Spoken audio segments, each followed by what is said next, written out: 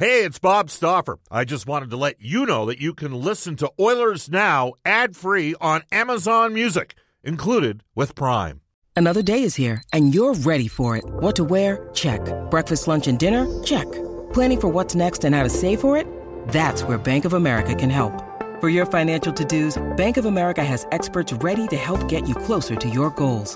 Get started at one of our local financial centers or 24/7 in our mobile banking app. Find a location near you at bankofamerica.com/talktous. What would you like the power to do? Mobile banking requires downloading the app and is only available for select devices. Message and data rates may apply. Bank of America N.A., member FDIC. When you need mealtime inspiration, it's worth shopping Kroger, where you'll find over 30,000 mouth-watering choices that excite your inner foodie. And no matter what tasty choice you make, you'll enjoy our everyday low prices, plus extra ways to save, like digital coupons worth over $600 each week. You can also save up to $1 off per gallon at the pump with fuel points. More savings and more inspiring flavors make shopping Kroger worth it every time. Kroger, fresh for everyone. Fuel restrictions apply. Oilers Now with Bob Stauffer. Weekdays at noon on Oilers Radio, 630 CHED. We return to Oilers Now with Bob Stauffer. Brought to you by Digitex. Office supplies at huge savings? Yeah, Digitex does that. Digitex.ca on Oilers Radio, 630 CHED. All right, it's 12:34 in Edmonton. This text comes in from Epstein's mother at 630 on our Heartland Ford text line. Bob, you don't do enough texts on the show. Okay, thank you, Epstein's mother. Carson from Vermilion has texted the show. Bob, can we get Bill Ranford as goalie coach? He's done good things in L.A. Carson, no, the Edmonton Oilers cannot get Bill Ranford as goalie coach. He's under contract with the L.A. Kings, and he is staying on Todd McClellan's staff. There you go. Louis DeBrusk joins us from NHL Hockey and Rogers. Louis, how you doing? Hey, Bob, how you doing, bud? Doing well. Good. Are you going to Boston this weekend by chance? I am going to Boston this weekend, yeah. So you're shipping up to Boston, are you? I'm shipping up to Boston. I love that song. It's become my new favorite song. That's your new favorite song? Well, maybe we'll get Brendan Escott to Pole. Brendan, are you listening to the show right now? You got your head down over there. So maybe Pole's shipping up to Boston for us. Yeah, pretty exciting. To wrap up Louis' interview in about 12 to 14 minutes' time. So tell me, about how cool of an experience is this going to be for you and your family? It's already been awesome. Just thinking about it, to be honest with you, Bob. Just getting prepared for it and knowing that he's as stoked as can be to get going. And the St. Louis Blues, a great story as well, too. Should be a terrific final. And you know what? For us, just watching how it's all kind of transpired for him in the last couple of years, I knew they were a good team this year. They had some help from different teams that took out some juggernauts early in the playoffs in both conferences, and then you know what? Then it was, okay, war of attrition. Let's see who can grind through this playoffs and get to the final. And the two teams that made it were Boston and St. Louis. It was amazing how things kind of unfolded. And for the Bruins, they had to go through some tough teams. They had to go through some teams that were playing extremely high-end hockey, and they found a way to win. And Tuukka Rask, I think, is number one on that list on the player that just stepped forward and has played his best hockey I've ever seen him play. That Jake's been a Bruin anyway. Well, you know, it's interesting. You're actually the second father of an NHLer today that I've spoken to whose son's playing in the Stanley Cup final. You know, the case of a guy like Jay Bouwmeester, who was a bit of a freak of nature, even at 12, 13 years of age, you know, skating at the U of A and with their alumni and number one pick of the Bantam draft. Jake was a little bit of a late bloomer. You know what I'm saying? And it just shows you that there's different routes for kids to make it. And, you know, Jay waited a long time, Louis, as you know, to play in the playoffs, let alone to play in the Stanley Cup final. Like, all those years, he was a good defenseman, and people criticize, well, why can't his team get anywhere? And here he is, you know, coming off a hip injury that almost ended his career at 35. And there's Jake, and he's in his early 20s. It just shows you the different paths guys take, doesn't it? It does. You know, Jay especially, just a phenomenal skater. And, I mean, even at his age now, he's still an elite skater in the league. And that's what's allowed him to be so successful and stick around for so long, is the fact that his mobility has been incredible.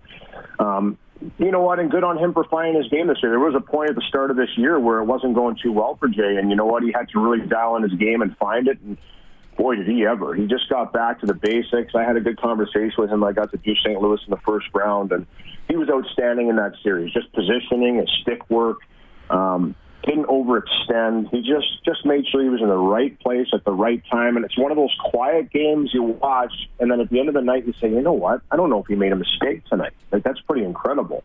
In a high-octane, physical, fast game, to be that disciplined just to play the game that he plays. And so congratulations to him. He's always been a great kid. I've always liked watching him play. He's always been genuine, and he's played a long time to get to this point. So, you know, that's a hat off to him to stick around for as long as he have and to battle it out and to get there. And, you know, we had a stat of the, 4 players over 1,000 games that never won a Stanley Cup, and he's the last one standing. So the San Jose Sharks had Brent Burns and Joe Thornton, and now Jay Bouwmeester is moving on to the final. So congrats to him. And yeah, you're right. You know what? Every player is different. There was always those players growing up that were front runners that were, just excelled and were ahead of the game. And you just looked at them and said, there's no question this kid is by far the best player on the ice at this time. Yeah. And, it was harder, I think, for those players to maintain that. Obviously, the Connor McDavids of the world, continue to blossom, continue to get better, and continue to excel at every single level they went to. And they're generational players. But for the most part, the thing that people forget is that those players early on in their careers, especially in, minor hockey, going into junior, every other player is trying to track them down. And I don't think people understand the magnitude of that. You're the best player in the game when you step into midget, but everybody's trying to catch you. Everybody's trying to be as good as you, and you're a target. And you're a target from an early age. And for them to be able to battle through that and continue to excel and be the best, that's what makes the best players in the league. And the league is littered with them that have gotten to that point. And then there's a lot of players that have had to battle from a spot below to get up to that caliber, to try and make it. And I've always said the most dangerous players for me seem to be the players that continue to improve, that continue to excel. Maybe then, you watch them in the American Hockey League, and you're like, okay, they're a solid player, but then they come back the next year and they become a really good player in the American Hockey League. And then you watch them the next year and they're a solid player in the NHL, and they just continue to improve. Those are typically the types of players that when they do make it, they stick around for a long time. We're joined by Louis DeBrusk. Louis, it's interesting. We talk a lot about the Western League. Your son played for Swift Current. Mark Lamb, was Mark the GM at the time that drafted him? And we'll hit on Mark a little bit later on once we get to the Dave Tippett rumors that are out there. But, Jay went number 1 in the WHL Bantam draft. Colton Parayko, I don't think, was drafted in the WHL Bantam draft. Luke, there's a late bloomer there. Yeah, a big late bloomer. And an unbelievable player. Yeah. Upshaw, unbelievable human being, too. Great kid. Great kid. Parayko, Upshaw and Lupul went 6 and 7 one year in the NHL draft. They weren't drafted in the Bantam draft. Jay went number 1. I think the next year Prince George took a kid named Ryan Kerr, big defenseman, number 1. He never played a game in the NHL. So it just shows you, it's kind of crazy when you think about it. And Parayko, that last series, Lou, Colton Parayko was the best player in the series for me. Yeah, he's a beast. He really is. It's incredible to me when he wants to put that big frame to work. He's just an absolute horse out there. He can do so many things. He can be physical. He can be mean. He's got the skill set for a guy that's 6'6", the reach and the cannon of the shot. It's coming together for him. Larry Robinson on board with the St. Louis Blues, I think, has done wonders for that defense corps. I really do. I've talked briefly to some of those players about that. And you know what? It's just a calmness that Larry brings. That's what Jay told me. He said, listen, Larry's not the kind of guy that's going to run in there and say, you need to do this and you need to do that. He might pick out a small little tiny thing. But coming from Larry Robinson, it's you listen. It's like, okay, you know what? Maybe I'll try that. It's about positioning. It's not about, being angry at a player. It's about, listen, go out and do better the next shift. And I think Craig Berube's done the same thing in that locker room where the players understand that if they make mistakes, he's going to give them an opportunity to work through it and try and figure it out throughout the game. So he doesn't lose many players in games, and that's one of their strengths, I believe, as a team. Just from covering them and watching them, I think they're continually in the game because he utilizes his bench. So does Boston. Both teams are very deep, and they both use their entire bench, and I think that's why they've had success in the playoffs. From NHL Hockey on Rogers, Louis DeBrusk, Bob Stauffer with you in Oilers Now. Quite the contrast in goal. I mean, Tuukka Rask right now is probably the front runner to win the the Conn Smythe Trophy. Jordan Binnington, I know Jordan Binnington told players last summer this was going to be his last year pro hockey. You know what? It's amazing. I had a conversation because he went and played in Providence. Yeah. So he's a goalie that refused to go to the East Coast Hockey League. Yeah. They sent him to Providence. He was, 5th on the depth chart in St. Louis. Yep. He told me that he went to Providence to play for other teams. He said, I'm going to Providence so that I can play so that other teams can see me and other teams can scout me and maybe I can get a job with somebody else. I don't think he ever really thought that he was going to get the opportunity that he got with the St. Louis Blues. But I'll tell you what, it's incredible how he's grabbed the reins. I continually watch this kid and say, what a story. It's so impressive to me how he's been able to step in there, and he has a perfect demeanor for it. He never gets too high, never gets too low. He kind of stays in the battle. He's got a team battle in front of him. Give the guy a lot of credit, and that's why you never really know with prospects when they're going to turn it on, what type of player they're going to be when they get that opportunity. But it also says when you do get that opportunity, you need to grab the reins, and it's not as easy said as it is done. Well, I can't say enough about him. And Tuukka Rask on the other side, he's playing the best hockey, I think, of his career. He's just settled in. He's poised. He's enjoying the game. And he's got a team battling in front of him as well, too. He's letting him see the shots that he needs to see. He's making some saves maybe that he shouldn't make, as both goalies are. But, it's been impressive goaltending by both teams and remarkable stories, each in their own right. Louis, when you're down at ice level, who chirps more, Patrick Maroon or Brad Marchand? No question, Patrick Maroon. It's not even close. That guy can't help himself. Yeah? You know what? I think Marchand is, he might have a certain target or a certain player that he's battling with, whereas Patrick Maroon will invite anybody into the discussion. He's like, let's go. In Winnipeg, he would stand there at the center ice and wait for somebody even to look at him funny so he could chirp them. And listen, this is how Patrick Maroon gets himself into the game. And I said it a couple of times during the telecast. I was like, this is him getting himself into this game. He hadn't played much in the one game, but he was out there trying to force himself into it. Craig Berube was an emotional player. He was the type of player that went out there, and obviously we know he was great with the fisticuffs. I had many tangles with him. I had 3 fights with him. He's one of those guys that was always in the mix physically, but he also wasn't afraid to chirp. He was one of those policemen out there that went out there and made sure that everything was okay, and he wasn't afraid to chat. He wants his players to be very vocal, and Patrick Maroon fits that to a T. And you know what? People can say sometimes it's distracting, but for Patrick Maroon, that's what he needs to do to get himself into the game. He's trying to pick a target. Patrik Laine, in the first round of all guys, he picks the 6'5" Finn, and he actually got him to engage for at least 4 of the games where he was talking. Now, it didn't work because Laine, I think, had 5 goals or 4 goals in the first 4 games. Yeah. But you know what? Later on in the series, he started to wear him down a bit. Like, it's just that's all part of the 7-game series. That's all part of the playoff mentality. It's not always about trying to get everything done in the first game or the second or the third or the fourth. It's about wearing teams down. The physicality in the first game pays off in 6 and 7. And I truly believe that mentality. I'm a big believer in that. I think the work you do early in the series, if you're consistent with it, will pay off in the end more often than not. And that's Patrick Maroon in a nutshell. He's just trying to chip away at some armor of different players. And then, let's face it, he scored some huge goals in this playoffs. He's been a big player for them. Is there a PG-13 moment you could share with us that had you chuckling?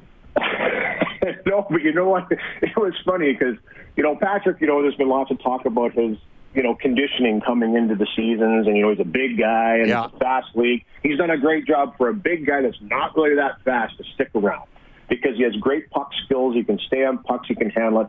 And Patrik Laine, and in not such a polite way. And I know Scott Oak touched on this in one of his little things, but he called him chubby. He goes, "You're too fat to play in the league." He says, "You're chubby. Like, I don't know how you get around the ice." And Patrick Maroon, without missing a beat, said, "You know what? I might be chubby, but I'm effective." And I had to double, because you don't hear a lot down there. I know people think you're hearing every little conversation, right. But I'll tell you what, it's loud down there. They've got the music blaring. They've got the people out on the ice shoveling. You got people in the stands yelling. You got the cannons going off with T-shirts flying in the stand. You're not hearing, in order to hear something, it has to happen right in front of you. And, I was lucky enough for that one. I had heard it, but I still didn't 100% know that's exactly what was said. So I'm not going to come on the air and say, I think he said this. I'm gonna go in and ask him. So I went and talked to him the next day, and Patrick, in typical form, there was he didn't sugarcoat anything. He said, "This is what he said." He goes, "I don't care." He goes, "You know what? Perfect. I'm getting a guy that doesn't talk too often to talk to me." And he's just, you know what? The battle within the battle. I love that, though. I like that kind of stuff. It can work for some guys. It certainly can get some guys off their game, too.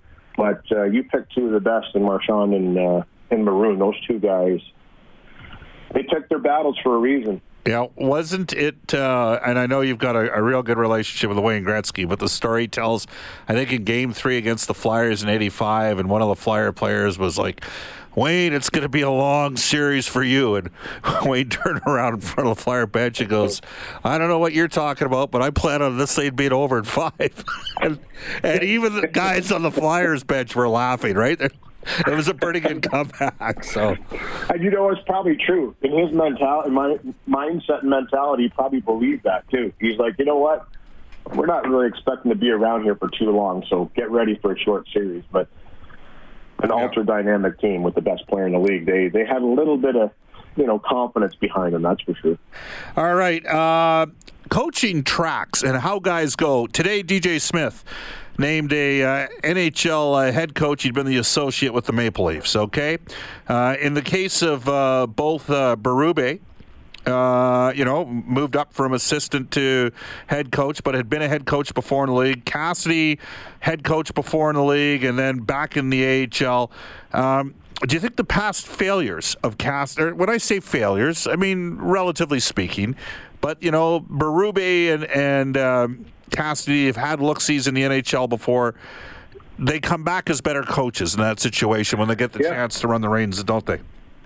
I really do believe that. Mike Sullivan, add him to the mix, too. He went and won a Stanley Cup with Pittsburgh, but had a short tenure with Boston early in his career, and he even spoke openly about the fact that being thrown into that fire early in his career was difficult, but he learned a lot from it. He learned a ton from it. Dallas Eakins is another name being thrown around for Anaheim right now, still in the playoffs, San Diego. So potentially he could step in to be the new head coach of the Anaheim Ducks, a guy that came into Edmonton, didn't have success here.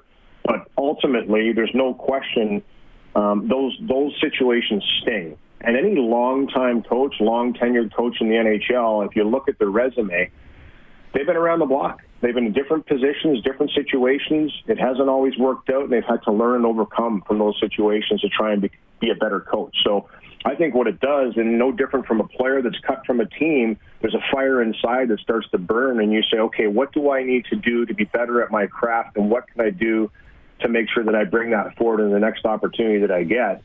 And I really don't think – I think coaches, if anything, I think people underestimate how passionate these guys are about the game. I know we see them with this calm demeanor most of the time behind the bench. They look like a tactician.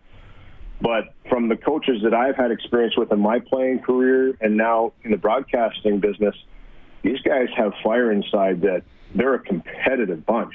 They're as competitive as anybody. Louis DeBrusk joining us from NHL Hockey and Rogers. Louis, it's a fluid situation with the Oilers' head coaching scenario. Yep.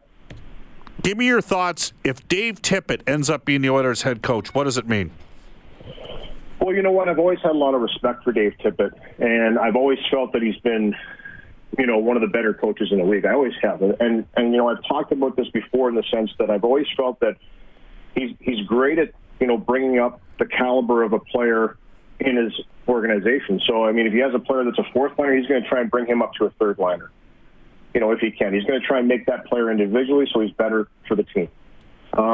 But, it's funny. You brought up Mark Lamb earlier in the show, and I played with Mark Lamb. My son was coached, and he was the general manager in Swift Current. And I've had long conversations with Chop about Dave Tippett, who he's also worked with as a coach in the National Hockey League.